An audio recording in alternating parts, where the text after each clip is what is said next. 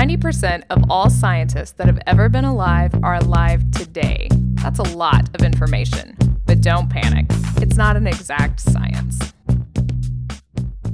Hey, Shannon, how are you? It's been a busy week. I don't know about you.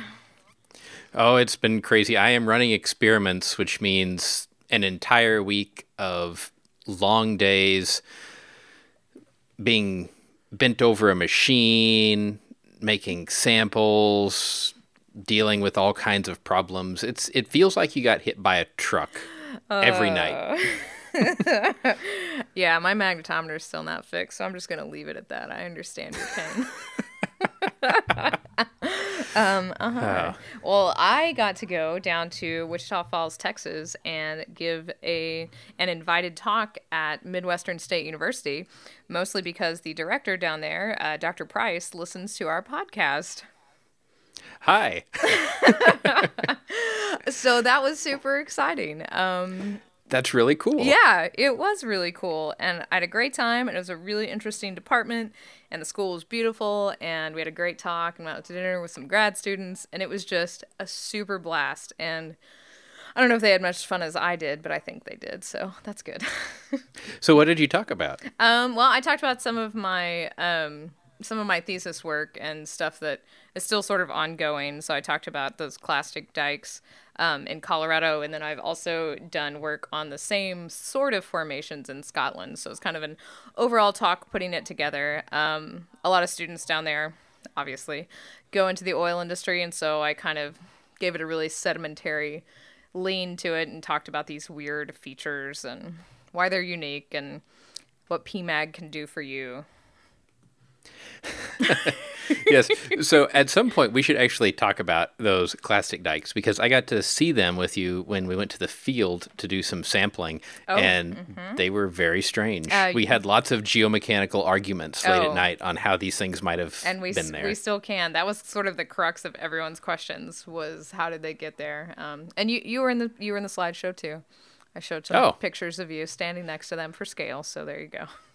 That's wow. That's a while back and long before the beard. Exactly. You look like you were 12 years old. Yep. But another thing that I didn't want to talk about until on here, because I'm very proud of myself. So with all this magnetometer work and talking to you and talking to Frank, the guy that helps build him, and he was like, just get in there. You don't need to be afraid of all this electrical stuff. Just get in there and test it out.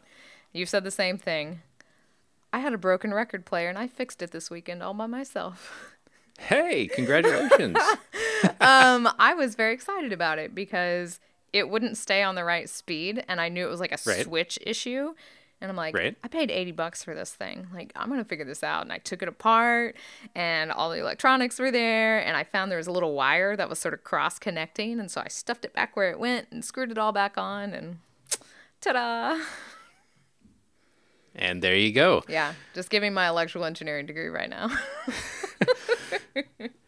So next is the magnetometer, right? Well, yeah, that's ongoing. But hey, I heard there was progress this week. Yeah, I've almost got it licked. Next week, I shall rejoice. Well, so we actually got a audio comment. Several weeks ago, we reminded people that they could use the voice memo app on their phone and send us an audio comment. So listener Mike took us up on that and sent in a question after listening to our show about hurricanes, about air pressure. And it turns out it's going to be the spark for this entire show. So let's listen to what Mike had to say. I just finished listening to the Hurricane Show, and you inspired me to use my voice memo feature on my phone. Period. It's like I'm doing voice to text, but not really. I was thinking about low pressure and high pressure, and I was reminded of a meteorologist friend of mine describing high pressure as deeper atmosphere. Like you can see, if you're looking at the Earth from the side, a high pressure bulge in the atmosphere. But I don't really understand pressure that well, so I would love to hear in your future meteorologically oriented programming a better way to understand pressure or just more about pressure, because for me it's not totally intuitive, but at the same time, I know it's a big, important part, and I'd like to understand it better. Thanks. So that is a pretty big question, and it's going to take us a while to address it because air pressure is complicated, even though it seems basic. Right, exactly. I love that in your email response to Mike, you were like, yeah, that's going to take a while. We'll probably just do a show on it. Yeah. Because as everything in meteorology, we start out with this statement that's going to sound absurd. And you say, well, no wonder you can't predict the weather. We're going to say, let's assume that air's a fluid. And, and we're going to go from there. Right. I often make that joke in class all the time, is that I paid, $50,000+ just to learn that air acts as a fluid. Except when it's not.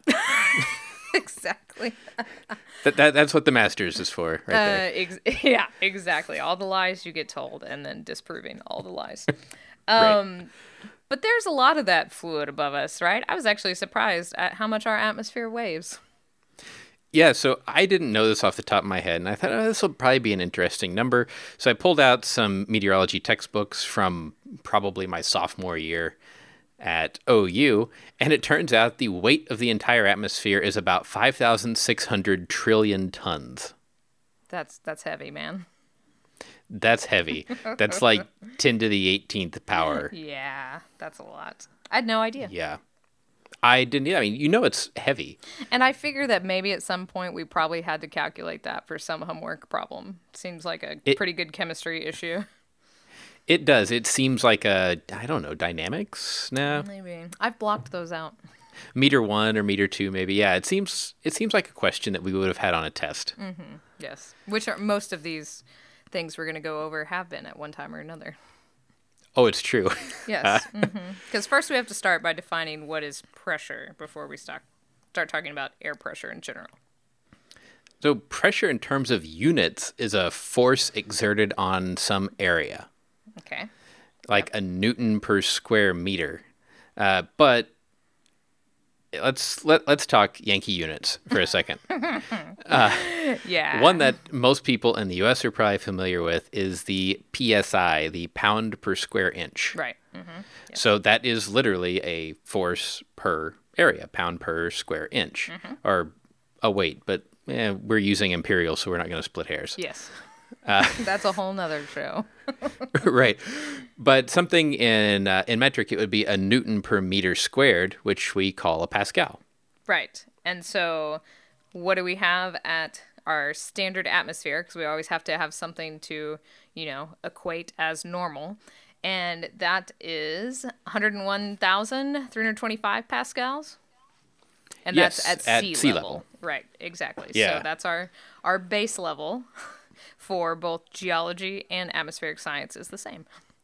But you will almost never hear a meteorologist, or certainly the TV weather person, say the pressure in pascals. No. Because 1 Pascal is not a lot. No, not at all. And you won't hear, research meteorologists talk about that anyway. And so we use this thing,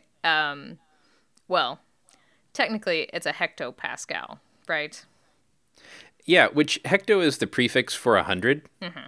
So you move the decimal 2 places to the left. So 1,013.25 hectopascals. Right.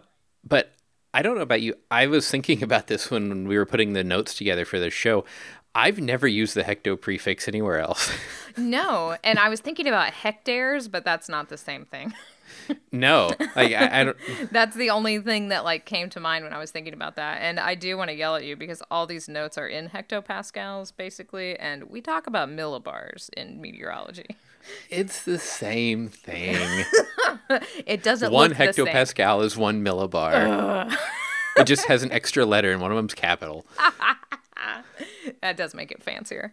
Shannon. And it also is in, real units, not bars. Look, I think in millibars, but most people probably don't when we're talking about barometric pressure, right? Most people think in this awful thing. It's awful. Inches of mercury. Abbreviated IN capital H little g. See, it's got a capital letter. It does, but yeah, it's the height of a column of mercury supported by the pressure of the atmosphere. And you might say, why mercury? Because it's toxic. Well, it's heavy. Right. It's very dense. If you use a column of water, it is exceedingly tall. So you have to use mercury to make these, and it's still tall. I mean, the average 1 atmosphere, which is its own unit, of the standard atmospheric pressure is 29.92 inches of mercury. So over 2 feet of mercury in a column. That's enough to cause an environmental disaster. Right, exactly. And think about trying to keep that safe out on a boat at sea. Right. You know, because that's what I think of. So we've got a whole bunch of different measures there, but these are all the same, barometric pressure at sea level. So 1,013 millibars or hectopascals is equal to 29.92 inches of mercury, or if you're into it, 14.7 psi.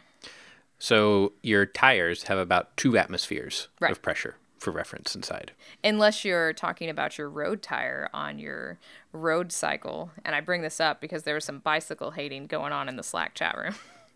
Oh, yeah, there was. Yeah, and then we're talking about way more PSI than that. But I digress. Exactly. So anyway, the most common way that I've heard air pressure explained is it is the weight of the air above you. Okay. And so we both had this professor at OU, Dr. Claysole. And in the classes I had, if you said something that was absurdly wrong, he would say that's $1 and you were therefore fined $1. So I have to qualify saying air pressure is the weight of the air above you by saying it's not really, and we're going to explain that so I don't owe Dr. Claysole $1 by mail. Oh, exactly. He's the state climatologist now. He could definitely call in that $1. Yeah. So it's not really the example that he always said when people would say something like this in class is if it were truly the weight of what's above you, there would be giant swaths of destruction at the end of airport runways. Right, exactly. Oh, man, he loved his airplane problems. Oh, he did. We had lots of thermo problems with airplanes and ovens. So what is pressure then? And I think we have to really get down into what is air. Right. So, air. It's a bunch of little molecules hanging out. Like, there's no real, line to where the atmosphere ends. I mean, it's just a whole bunch of air molecules moving around. And that's the pressure, is them bumping into each other. Right. So there's less and less and less of these air molecules as you go up. But if you are at roughly sea level on, let's say, a mild day, and you're run-of-the-mill, you're out in a T-shirt kind of day. Mm-hmm. If you were able to follow a single air molecule, it would be colliding about 10 billion times each second with other air molecules and with things around it. That was an awesome number. Yeah, so it's moving really fast. It's got a lot of energy. We know that these molecules, how fast they're moving around is a function of their temperature. And, I mean, air is pretty warm, relatively. Right, yeah. Yeah. So each time it bumps into something, imagine if it were a billiard ball. And we're not going to go into whether it's an elastic or inelastic collision and all of this. But imagine it were a billiard ball and somebody was throwing this thing around where it hit things 100 or 10 billion times a second. It would be exerting some pressure Yes. on those things around it. So each time it hits something, it's a little push, it's a little nudge. And you sum up all of these nudges, and that's pressure. It's force exerted on an area. Right. And you can't untie that from temperature, which is like my favorite definition in all of science, which is the measure of the kinetic energy of a molecule. So you got a lot of them hanging out down here around sea level, right? Bumping into each other, higher temperatures. And so as you go up in elevation, not only does your temperature decrease, but your pressure decreases too. Right. And it's not linear. No. No, not even close. Right. So it's one of those exponential decay things, like everything that's not linear in nature. Right. Yeah. Right. Exactly. So if we were able to say that the entire atmosphere has to have a uniform density from sea level up, so we get rid of exponential pressure decrease as you go high, we're going to have this uniform density. How high would the atmosphere be? This number is crazy to me because our atmosphere is really high up there. But if you did this, it would end, right? This is uniform, so you would stop at approximately 27,000 feet. Yeah. So about 8.5 kilometers if you had the entire mass of the atmosphere at uniform density. That's even thinner than it is now, which it's already kind of a thin shell around the Earth. Right. That's insane. But it's like, the troposphere where all our weather happens goes up to like 10 kilometers. So if that tells you how sort of spread out that is. Yeah. We're pretty spread out. and instead, luckily for us, the pressure goes down a factor of 2 every 18,000 feet or so for the lower part of the atmosphere. And so we would say something like that. Or you could do an E-folding height, which would be like not quite 8 kilometers. Yep. If you like your scale heights, for those of you familiar with scale heights. Oh, man, when I read that, I kind of had some twitches of flashbacks of scale height stuff. I will say. So, but yeah, okay. Yeah, so then I'll give you more flashbacks. Do you remember the hydrostatic equation? Yeah. I mean, I try to block it out, but it's in there somewhere. Yeah, so the hydrostatic equation is one of the early equations that we get introduced to in meteorology. Yeah, it's relatively simple. Pretty easy. Yeah, that's exactly what I was just going to say, comparatively. Right, and so it's a differential equation that says the change in pressure with height. So dP dz, if you think about it in calculus, is negative rho g. Oh, this is killing me. Yeah, so all that really says is that there's this massive air above you with some density. Density is a function of height, as we know. It's being pulled down by the force of gravity. And with this simple linear equation, you can determine what the pressure is at a given height, assuming that there are no significant accelerations. Yeah, well, that's a bad assumption. Wind. Yeah, exactly. Which is just, the difference between pressures, but that's a whole nother thing. Yeah, again, we'll go back to a Dr. Claesel quote of when A is greater than G, that's when you do not get your in-flight drinks and you buckle your seatbelts. Exactly. But we use the hydrostatic approximation to do a lot of things, and it's really not that bad. Yes. In most situations. If you're looking inside a tornado, maybe it's not the best thing Yeah, to I was going to say. And for any Dynamics 2 homework problems, it's probably not the best to start anyway, but... Right. So one other thing that before we start answering the real question of is the atmosphere thicker Finally. in areas of high pressure, we're getting there. I want to go ahead and nip this one because I know somebody's going to ask it. I did for a while. I figured this was a pet peeve, and that's why this made this in here. Yeah, so water boils when the vapor pressure is equal to the atmospheric pressure. Okay, yeah. So at higher altitudes, the atmospheric pressure is lower, which means that boiling water is easier. It happens at a lower temperature. But if you've ever done it, it takes forever. Yes. And if you want to cook any food, you'll notice on the box, it says if you live in Denver, that you need to cook this longer. And that is because when you're very high, the boiling point's lower. And it takes you longer to impart enough energy, the same amount of energy, to the food because things boil at a lower temperature. Right, exactly. And you want your brownies to be safely cooked and have all that salmonella killed. Exactly. So, in high pressure, is the atmosphere thicker? Well, Sort of. And this goes back to that whole, our atmosphere we don't have a defined edge, really. It just sort of filters out into space at the top of the thermosphere. Right. And if you were to look at the terminator of the Earth, right? So the edge of the atmosphere from space, you're not going to be able to see the variations on the scale that we're talking about. Right. So we're talking about, maybe a few kilometers. I mean, that seems like a lot, but when you talk about the scope of the atmosphere. Yeah, and the scale of looking from space. Yeah, it's kind of not. Right. So hence the kinda.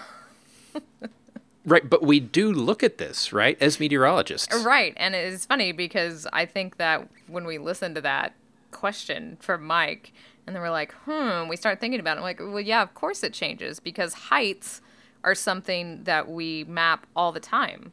When you're looking to forecast or do anything, you look at the height maps, but what does that mean? Right. So with a height map, you pick a specific pressure.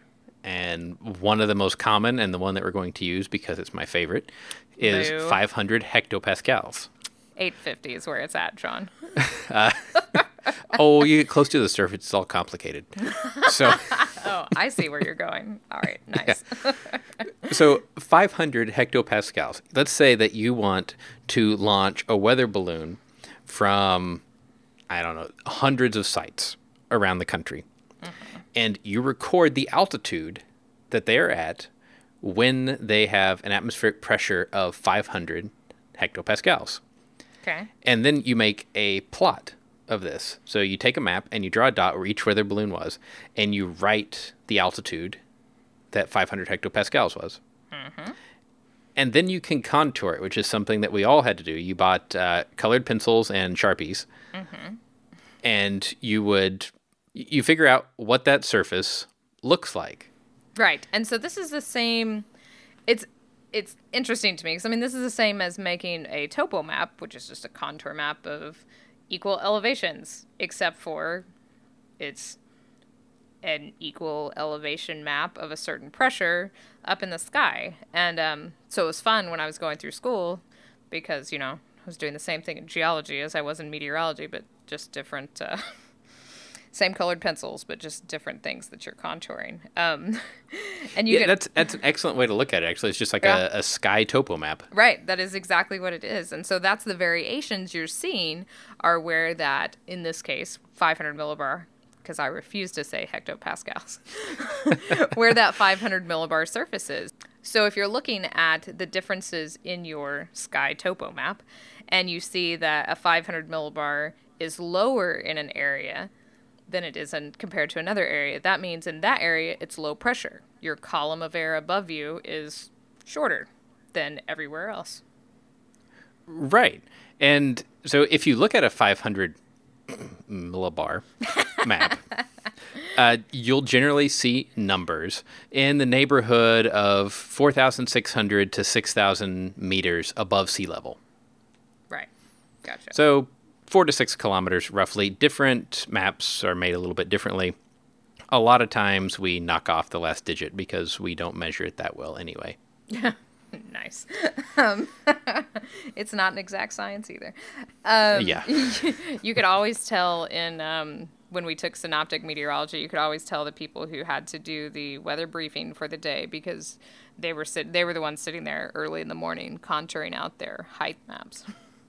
Yes, and it may sound a little crazy, but at the Storm Prediction Center and many weather service offices, people hand contour the data. They still do.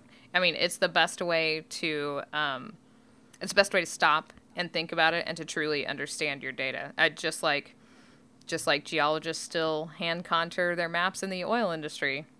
It's the same exact thing. You can have a computer do it, or you can do it by hand. And number one, it looks like a piece of art, and it's amazing. And number two, you have time to stop and think about the data that you're actually physically touching. And so you may think those colored pencils are silly, but they're actually helping you understand the processes that are going on a lot better than just looking at a predetermined contour map from a computer. Well, and also, real data is messy, and sometimes there's bad data. It's a lot easier for a human to pick out that bad data. Right, exactly. And toss it out. And also, contour lines are sort of like the streams from the proton packs. You're not supposed to let them cross. Nice.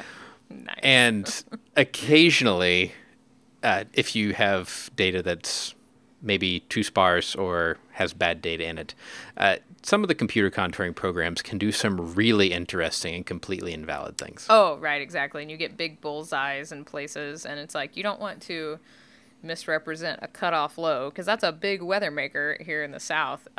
When it's not a cutoff low, your contours just didn't work correctly. Right. It was really, something messed up the station right. in the middle of Arizona where there's one station or something. Right. And it's probably a rattlesnake. So, yeah. Yeah, there you go. So, but we do see a lot of features in these maps. Like we'll see things that would look like hills and valleys on a topo map.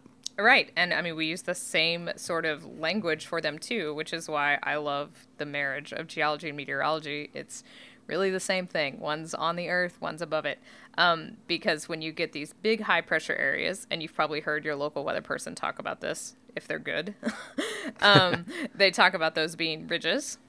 And then big areas of low pressure are troughs, and that's what they look like on the contours. Yeah, exactly. And, the ridges are generally, they bring in warmer air from the equator. The troughs a lot of times can bring down cooler air from higher latitudes. Mm-hmm. Not always. Yeah. But we do know, there's some effects there on atmospheric heights as well, in terms of warm air increasing the heights and cold air decreasing the heights. But yeah, these are a lot of your weather makers, and you'll often hear storm chasers refer to the high pressure ridge that sets in the summer as the ridge of death. And that's exactly because there's no storms. It's just really boring weather. And I mean, the other way to think about this, and I like this descriptor, even though it's used less, is that you call them a heat dome. And that sort of gives you that height of the atmosphere phenomenon with that higher pressure too, is that this big heat dome sets up. And that's exactly what it looks like three-dimensionally. I guess we could we could call it a heat anticline, I guess. I like it. And we were talking about this offline, and I have never seen somebody plot this as a 3D surface. I'm sure they have. Right, yeah. But I kind of want to go grab some data and do it. Yeah, or you can just wait. I'm sure someone in the Slack chat room will give us a link for that. Yeah, it's true. Hint, hint. Exactly. And there's another funny thing. I didn't put this in the notes, so I'm just going to spring this on you. Yeah. I remember talking about, if you look at a polar plot of the Earth, which is a weird way to look at the globe. Yep. See map projections part 1 and 2. Yeah, exactly. Yeah. You can see these waves in the general atmospheric circulation, so-called Rossby waves. Mm-hmm. And do you remember what the critical Rossby wave number is? Oh man. Why would you do this? I do remember that the secure shell that we logged into was named Rossby. Oh, yeah, it was. I remember that. Oh, I don't know it. I'm trying to wiki it really fast so it looks like I know it, but no, I don't. So it's 4. Yep. If you look down on a polar plot and you see about 4, and this is, once again, it's not exact. You kind of squint your eyes and tilt your head back at the monitor, and you see about 4 wave things, then that means that the weather pattern is going to be actually pretty much stationary. Ah. And with higher numbers, you can get prograde motion, where things move in their traditional west to east way up here in the north. And if it's lower, you can actually get retrograde motion, where systems move backwards. Oh, which is, never good. You're never looking at stuff coming from the east. Right, and that is the extent of what I remember about Rossby waves. That's impressive. No, from mesoscale. I was stuck on the secure shell, so... But it's neat to look at these pressure maps of the atmosphere, because it is sort of like topo or geology, but it's changing all the time, so it's really sped up. Or geology's really slowed down weather. Yes, that's what I say all the time. The same physics that affects rocks affects the clouds. In fact, my friend and I have a Pinterest board that says that's not a rock, and it's mostly atmospheric phenomenon that looks like rocks. Like you can Nice. yeah, it's really actually quite impressive. Wow. Yeah, we're nerds. So I mean, the answer is basically yes. Higher pressure is a larger column of air, but in terms of the scale of the atmosphere, it's kind of negligible. Exactly. Yeah. So that is the 35-minute answer Uh-huh. to your question, Mike. Brevity's never been in our really our wheelhouse. Well, we thought this whole show was going to be 30 minutes total, like when we started the podcast, remember? We thought we were going to struggle to fill 30 minutes a week, and now we try to cut it down to an hour. Look at us go. Now it's just our listeners struggling to listen for 30 minutes a week. Right. But there's more. I knew you couldn't resist talking about how we measure it. Yeah, and I'm not going to really go into how the instrumentation works, but I think most people will be familiar with the barometer. Yes, that one makes And sense. that is how you measure atmospheric pressure. But I'm going to say that you should follow the link I'm going to put in the show notes and go build one of these barometers with a balloon. We did this in Sarkis when I came. That's the building that geology is in and meteorology was in at OU's campus. It's a tall building. The tall building. And so we did this and rode the elevator from the Yeah. bottom to the top and tried the differences, in the atmospheric pressure between the basement and the 15th floor. Yeah, and I did one of these when I was a kid. I don't remember if I saw it on Bill Nye or in a book or something. I remember almost all the experiments on Bill Nye Wow. were requisite to do. But you stretch a balloon over the lip of a jar, and so that seals in some kind of pressure inside, whatever the ambient atmosphere is. Rubber band it. You tape a straw on top, and then you have a barometer. If Yeah. the air pressure outside becomes higher than the pressure in the jar, it pushes down on the balloon and the needle goes up. And if the air pressure outside is lower, then the pressure in the jar pushes up on the balloon and the needle goes down. Exactly. Which is why you talk about barometric pressure trends in terms of changing weather systems. What's coming next, right? Are you trending up? Are you trending down? Are you going to be death ridged, or are you going to have a low pressure system and get storms? Right. And this is also how, I'm a big fan of flying around these little hobby drones. The pressure sensors that we have are very good. For a few dollars, you can get a pressure sensor that can measure your altitude to within about 10 or 20 centimeters based on the atmospheric pressure difference over that height. That is impressive. Yeah. And in my living room, I have a microbarometer that is down to 0.1 pascals, and you can actually see infrasonic signals, these long period waves that travel through the atmosphere. Oh my God. Can you breathe next to it? And obviously you could see that. Yeah, I mean, air conditioning systems, doors opening, people, pretty much anything around affects it. You're doing this podcast for an hour and a half every year, every week. Yes, there's a heat dome during exactly. this. Lots of hot air. Yep. So, Oh, that's crazy. That's I didn't know it was so cheap. yeah, nice. no, they're really remarkably inexpensive now. It's how your cell phone tracks how many flights of stairs you climbed. Oh, it doesn't do that very well, but Well, yeah. it does its best. Okay, so that's where you're going to stop with instrumentation is literally a balloon over a jar. That's impressive. So we'll just move on. Right. And so one thing you hear about, I mean, if you're a nerd and pay attention to this stuff, like I assume most of the people listening are, is density altitude. But you're going to have to tell me a little bit more about that. So density altitude is a really cool thing.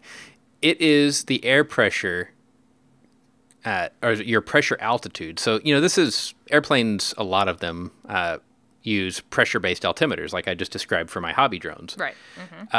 But we just said that the temperature can affect the pressure, right? Yeah. So you need to correct that pressure altitude for a non-standard temperature because the atmosphere is pretty much never at standard atmospheric conditions. Yes. So as the temperature and the altitude increase, either one, air density decreases. So you could think of density altitude as it is the altitude at which the airplane feels like it's flying. Oh, that's interesting. So if it's hotter on the ground, the airplane will feel like it's already some height in the air, and that height is the density altitude. Huh. Interesting. I'm assuming this is a sort of standard readout in planes. Well, it's something you calculate. Yeah. Okay. And so you've got the temperature and you've got the pressure from the tower. And so you can calculate what your density altitude is. And it's a problem, actually. Oh. Yeah, because if you think about it, at a higher temperature, the density is less. Well, airplanes work on the principle of pushing this whole equal and opposite reaction thing with jet engines or propellers. So as the density altitude increases, the efficiency of a jet or a propeller at moving the plane goes down. There's less air moving over the wing, so the amount of lift provided by the wing at a given speed goes down. Yeah. Okay. So I'm imagining now those pictures of or videos of planes taking off in Nepal and how they just sort of fall off the end of the runway. Exactly. Yeah. Terrifying. So if you have a very, very high density altitude, it can actually mean that your plane cannot take off of the runway of a given length. But if you wait until the evening when the air cools down, you can take off just fine.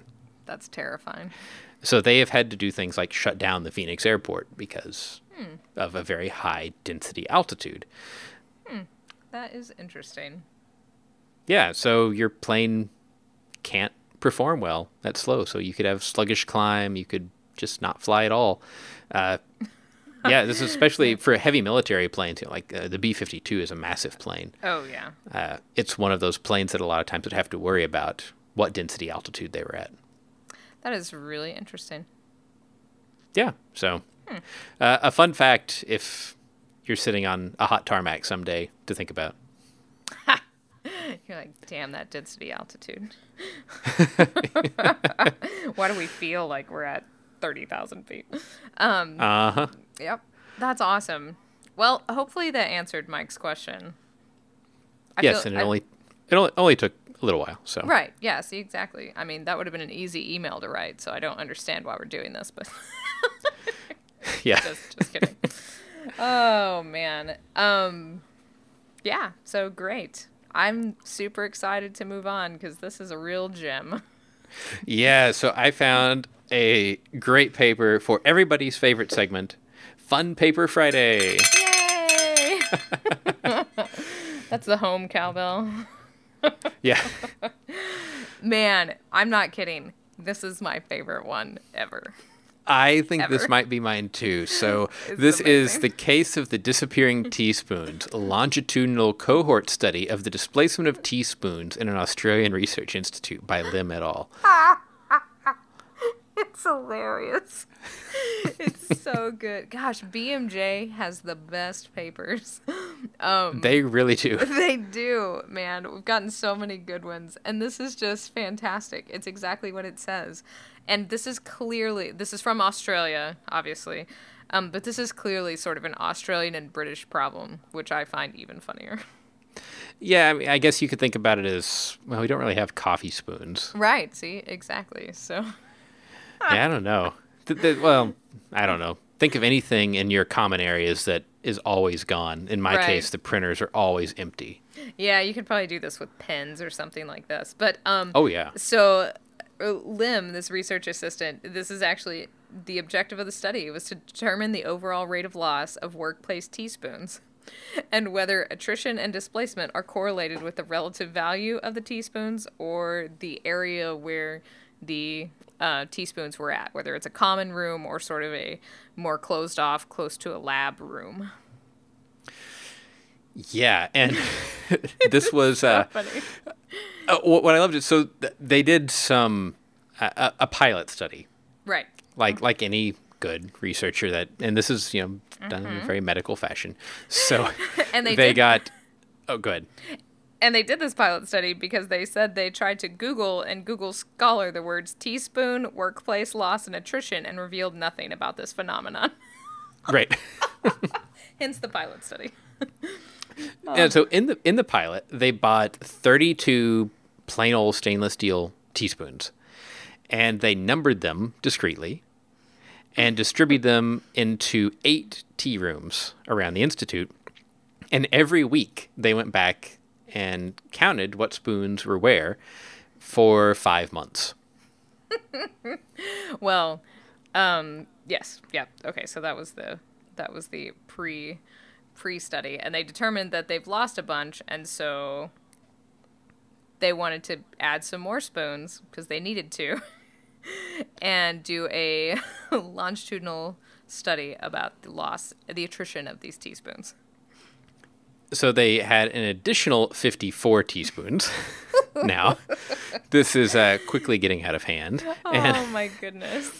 they even varied it up a little bit because they wanted to see if they threw some higher quality teaspoons into the mix, did people preferably grab the fancy teaspoon and stick it in their cup of tea and forget about it? So this is the worst part of this paper, is that it was not defined what was meant by higher quality teaspoon. And I'm envisioning something with like a real fancy handle and That's maybe exactly a what that one fake little jewel in it. I don't know. Exactly. Are they teaspoons from places like souvenir teaspoons? Yeah. Mm-hmm. So that was great. It's okay. You can just send your hate mail to both of us if you're a tea drinker. Exactly. So they counted these teaspoons weekly for 2 months and then got tired. And this is the best. Then fortnightly for the remaining 3 months counted the teaspoons. Right. Fortnightly. That was beautiful. Yes. And so they did this, like you said, for quite a while. And then eventually they let everybody in on their little secret. So this is impressive because it says after 5 months, 56 of the 70 teaspoons, or 80%, had disappeared. And so this yielded a half-life of teaspoons of 81 days. So half had permanently disappeared after 81 days. Compared with 63 days in the pilot study. Right. And they also noticed that if it was a program-specific tea room, like a lab tea room, that the retention rate was significantly higher than in regular communal rooms. Right, exactly. And this sort of phenomenon, which I think that a lot of people have probably heard of, the tragedy of the commons, we don't really take care of our common spaces very well. So it wasn't super surprising. So over the 5,668 teaspoon days... I love it. Yeah, so that was a rate of 0.99 loss per 100 teaspoon days, or 360.62 per 100 teaspoon years. No, okay, so this actually comes to a very shocking number. Because if you're going to assume 1 spoon for 2 people to maintain a workable population of teaspoons, you need 252 teaspoons to be purchased every year. Yeah, so this institute has 140 people working at it, and at the rate of attrition, they would each have 2 teaspoons every year. That's unbelievable. So where do all the teaspoons go is the question. Are they in people's desk drawers? Are they in their coffee? Did they make it home? I have this problem with, I have a special set of silverware that's supposed to live in my desk at work for me to eat lunch. And after it gets dirty, I bring it home, it goes through the dishwasher, and then it's supposed to go back to work. And I seem to have migrating utensils that end up neither place. See, my problem is when I wash my stuff at work, and if I let it sit and forget to, immediately get it out of the sink because I'm easily distracted, I could see losing them that way. But that's more like donating them to the common space as opposed to, stealing them. Right. And so they extended this even further, and they said that in Melbourne, which has a workforce of about 2.5 million, that means that approximately 18 million teaspoons go missing in Melbourne every year. Laid end to end, these lost teaspoons would cover over 2,700 kilometers, the length of the entire coastline of Mozambique, and weigh over 360 metric tons, the approximate weight of 4 adult blue whales. Oh, man. And so, the discussion, where do they go? And beautifully, their speculative theory, according to Douglas Adams, right, is that somewhere in the cosmos, there's a whole planet full of spoons. Right. So, they said there are planets for everything, humanoids, etc., super intelligent shades of the color blue, and a planet entirely given over to spoon life forms. See, this is the importance of Hitchhiker's Guide in your life. It's true. Oh, it's so brilliant. And I mean, this is backing that up. This is all I see this as. This paper could be referenced in the newer editions of Hitchhiker's Guide, I feel. Yes. And, but they say that there are some real consequences here, like real dollars that this is going to cost. Yeah, I institutes. mean, because so they assume it's $75 a year, which doesn't seem like a lot, but for only an institute with 140 people, that's kind of a big expenditure, I think. Yeah, and I like that they sent a survey out to everybody, and they said, this is anonymous. We don't know who you are, but did you take our spoons? And so there are questions like, have you ever stolen a teaspoon? If yes, from where? Have you stolen a teaspoon in the past year? If yes, from where? Stealing teaspoons is wrong. And there were responses from strongly agree to strongly disagree. Yep. And then, how satisfied are you with the teaspoon coverage in the Institute? Nobody said very satisfied. The overwhelming response was very dissatisfied. Oh man, that's great. Because everybody keeps stealing their spoons, man. Yep, and they all have to be in their desk drawers or something. Yeah, they said they scanned the office spaces when they were making their counts, their fortnightly counts, for their teaspoons, and after they revealed the study, 4 errant teaspoons came back, which I thought was pretty good too. Yeah. And one of the other things besides the economic consequence that was stated was that teaspoon displacement and loss leads to the use of fork, knives, and staplers for measuring out coffee and sugar. Yeah, and you don't want to stir your tea with a stapler. Yeah, it doesn't work very well. Yeah. Oh, though beautiful. I mean, who hasn't, eaten pudding with a fork at work one afternoon? Or your fingers. Your fingers. Not me, obviously. And, it is in BMJ, the British Medical Journal, which, as you said, we get a lot of stuff from. And they do this thing that a lot of medical journals do that I wish we did in other journals. It's so beautiful. Where in the beginning of the paper, they have them have like a 2-sentence intro, discussion, conclusions, all that. But then they have this box that is 1 sentence on what is already known on this topic, and then a couple of sentences on what this study adds. And it's in a box. It's called out. You cannot miss it. Yeah. And if you look at that, then you can decide if you want to read the whole paper, which in this case, I did. It's so great. Because what the study adds is people have no control over teaspoon migration, escape to a spoonoid planet, and resistentialism are equally plausible explanations. Great. That's beautiful. This paper was the best. So that is your Fun Paper Friday, and it is open access, so you can get the PDF in the show notes for free. Even more beautiful. Right. If you have a suggestion for a fun paper on missing utensils or anything else that you think we would enjoy reading, you can get a hold of us. Or if you've got more questions on really anything that we've talked about, or maybe something that we haven't, we would love to hear from you. Shannon, how can they get a hold of us? Well, awesome audio comment, Mike. Someone else, keep it going. Send us audio comments, show@don'tpanicgeocast.com. We've also had some really good conversations on Twitter lately. We are at Don't Panic Geo. John is at Geo_Lehman. I am at Shannon Doolin. And also swing by the swung.rocks Don't Panic chat room on Slack. Yes, we'll see you there. And until next week, remember, don't panic. It's not an exact science. Any opinions, findings, conclusions, or recommendations expressed are solely ours and do not necessarily reflect the views of our employers or funding agencies.